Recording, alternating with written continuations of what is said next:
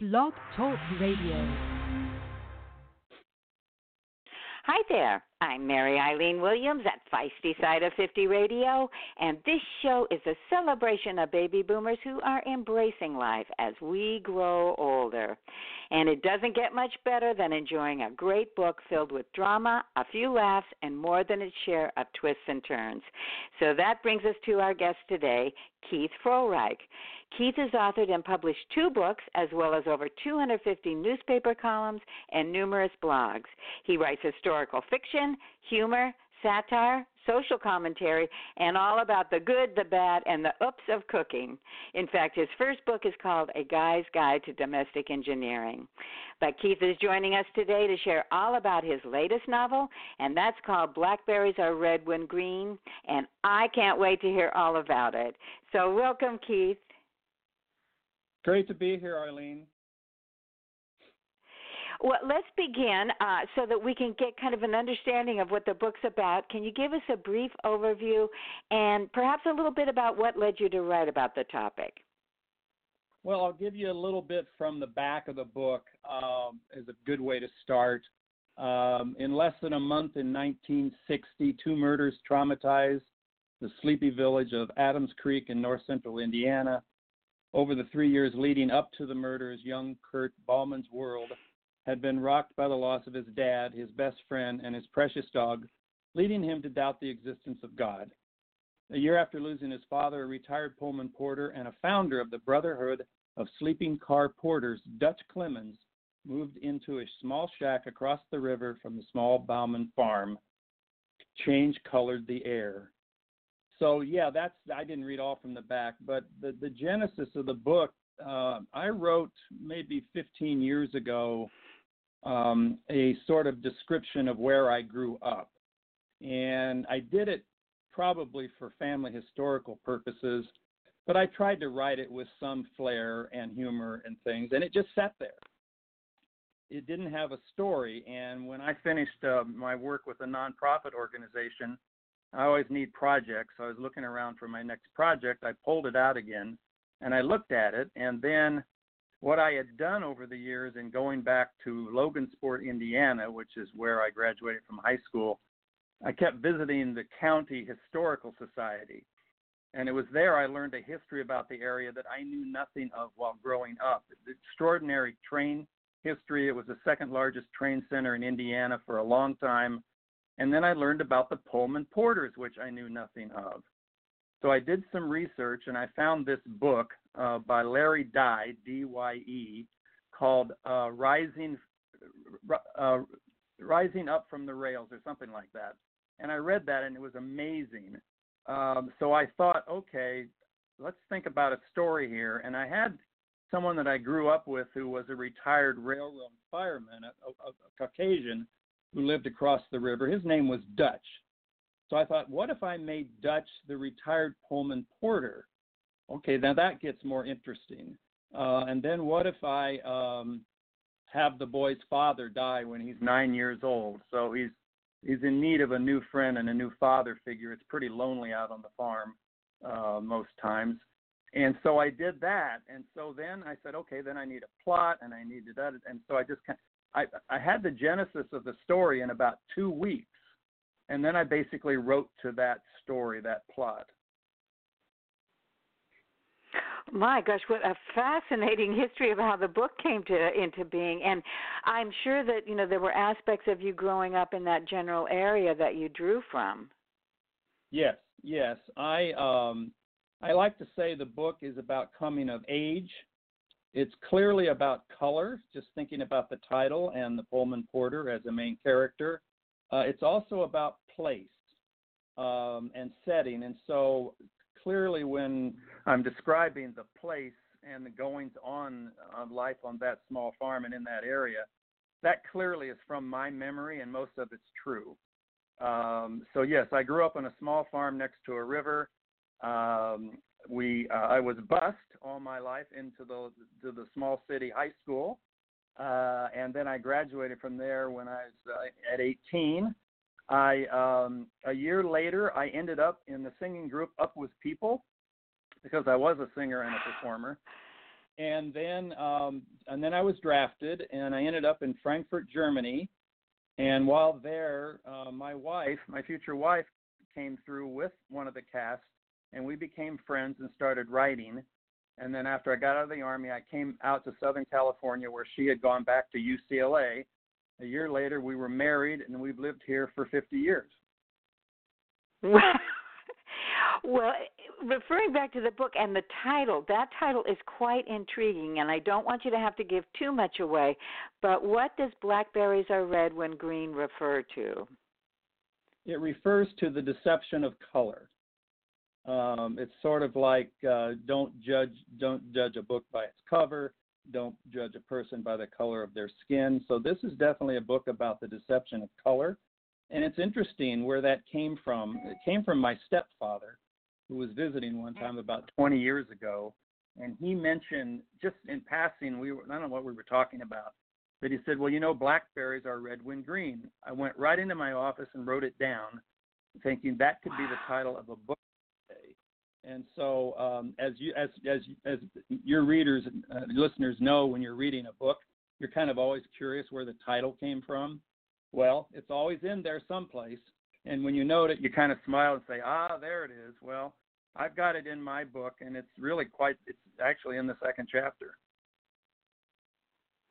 Oh my gosh! Well, because it's it opens up all these thoughts. But thank you for sharing that, because that really does go to a major theme in the book. And speaking of major themes, one you'd mentioned them several times, the Pullman Porters, and a lot of us have a vague idea of who the Pullman Porters were. But why don't you give us a more distinct background and how that relates more to the book? Yes, well, because of the train history of the area, then that led me to the Pullman Porters, and they were essentially the first African-American middle class. They grew. It was the company was formed by George Pullman right after the Civil War, and I think he lived to almost the end of the 20th century, and so they became known as the Pullman Porters.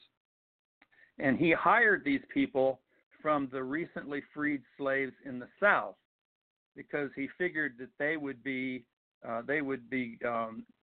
able to provide the servitude, if you will, that he needed in servicing the cars. They would do this for small wages, and they would consider that they had actually improved their life, and that kind of was true. But it came kind of a new form of servitude over the years in terms of how he abused them, in terms of the number of hours per month, essentially 10 cents an hour in wages. But a new thing called tips had come to the United States, and tips are what the Pullman Porters essentially survived on for most of their early years. They grew to about 10,000 total porters, and they struggled. They started in 1925 to form a union. It took them 12 years, and they were finally successful in 1937, the first black union in the country, and then things started to improve. They still had to grovel and do all kinds of things for tips. Everybody called them George because nobody wanted to bother with anybody's names. If you call the plantations in the South, they used to call the slaves by the name of the owner. And so they did that with George Pullman. And so they called them George. And, of course, the worst label was Nigger George. And so I have this Pullman Porter character relate all these stories to the boy and the family around the supper table. Oh, my gosh, Keith. Well, it is so evident, not only your passion for the topic, but the amount of research and history that you provide, weave in and out of the book, and again, the research that you did yourself.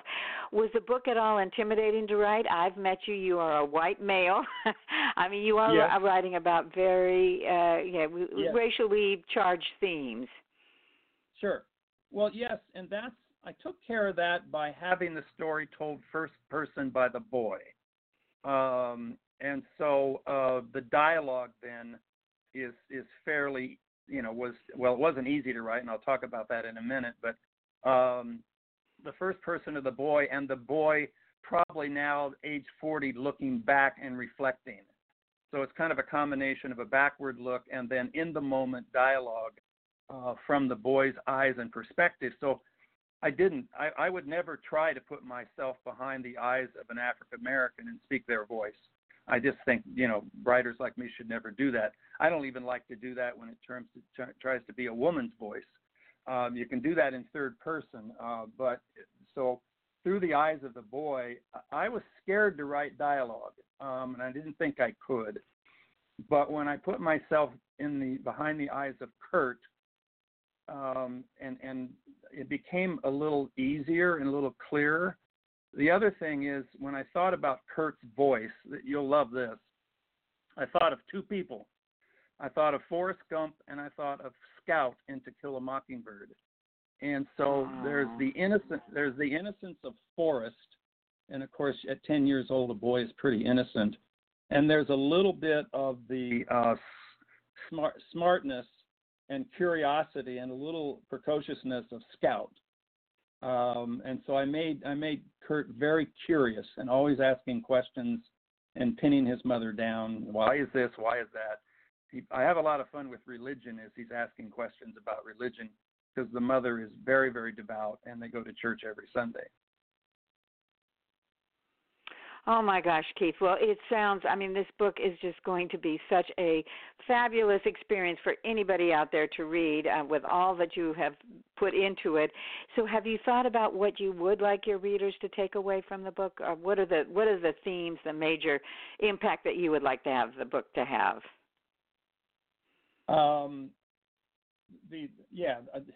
Don't judge a book by its cover. Keep learning about people who aren't like you. Do some work. I mean, one of the things this book points out, and I kind of make a story about it, about what a great history lesson that Kurt got fishing down that riverbank and around the family supper table. He got a history that he did not learn and would never learn in school in the history books. And so they just don't talk about these kinds of things. So you have to go a little bit further. And I think it's important for us to keep that in mind as we move forward, that, those issues aren't dead by any long shot. And we need to keep making ourselves aware and try. You can never walk in another person's shoes, but make the attempt to try to understand. There are bad people everywhere, so I don't mean to sugarcoat this, but it's very important in terms of, we're a diverse country, and, it's important that we be nice to each other and we get along and we give people the benefit of the doubt until proven wrong. So it's about that. It's also clearly a story about the trajectory of the boy's life, and it's not disclosed until the end what he became.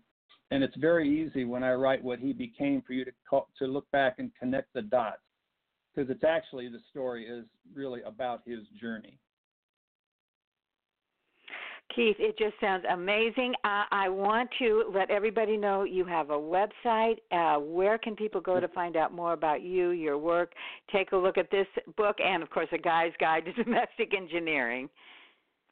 Yes, well, the website is keithfrohreich.com, and I apologize, my name isn't Keith Smith, so it's hard to remember, yes. But the last name is spelled F as in Frank, Rohreich.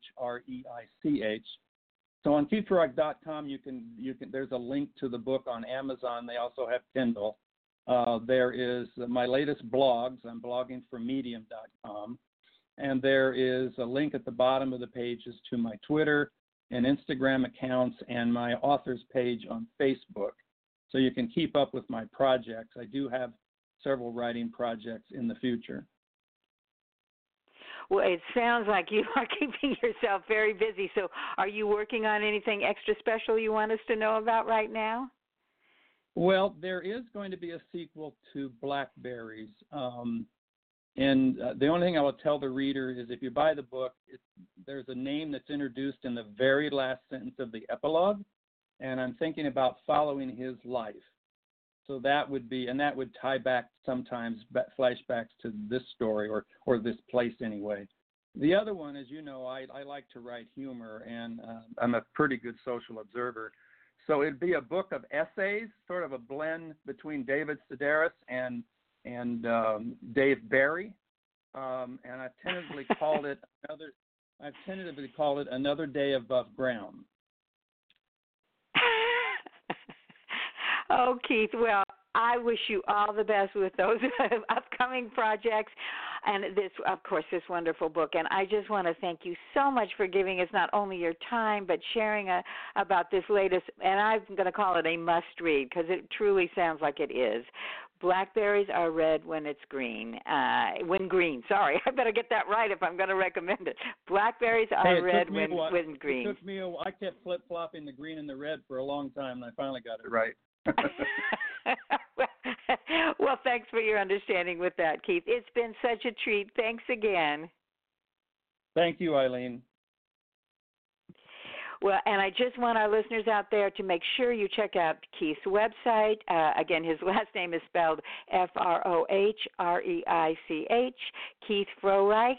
And make sure you take a look at those books on Amazon or wherever. Again, follow the links on his website. And this last one, Blackberries Are Red When Green, has it all because it combines family drama, laughter, mystery, history, all into this amazing story. So until next time, this is Mary Eileen Williams at Feisty Side of 50 Radio, saying I'll catch you later. Bye-bye.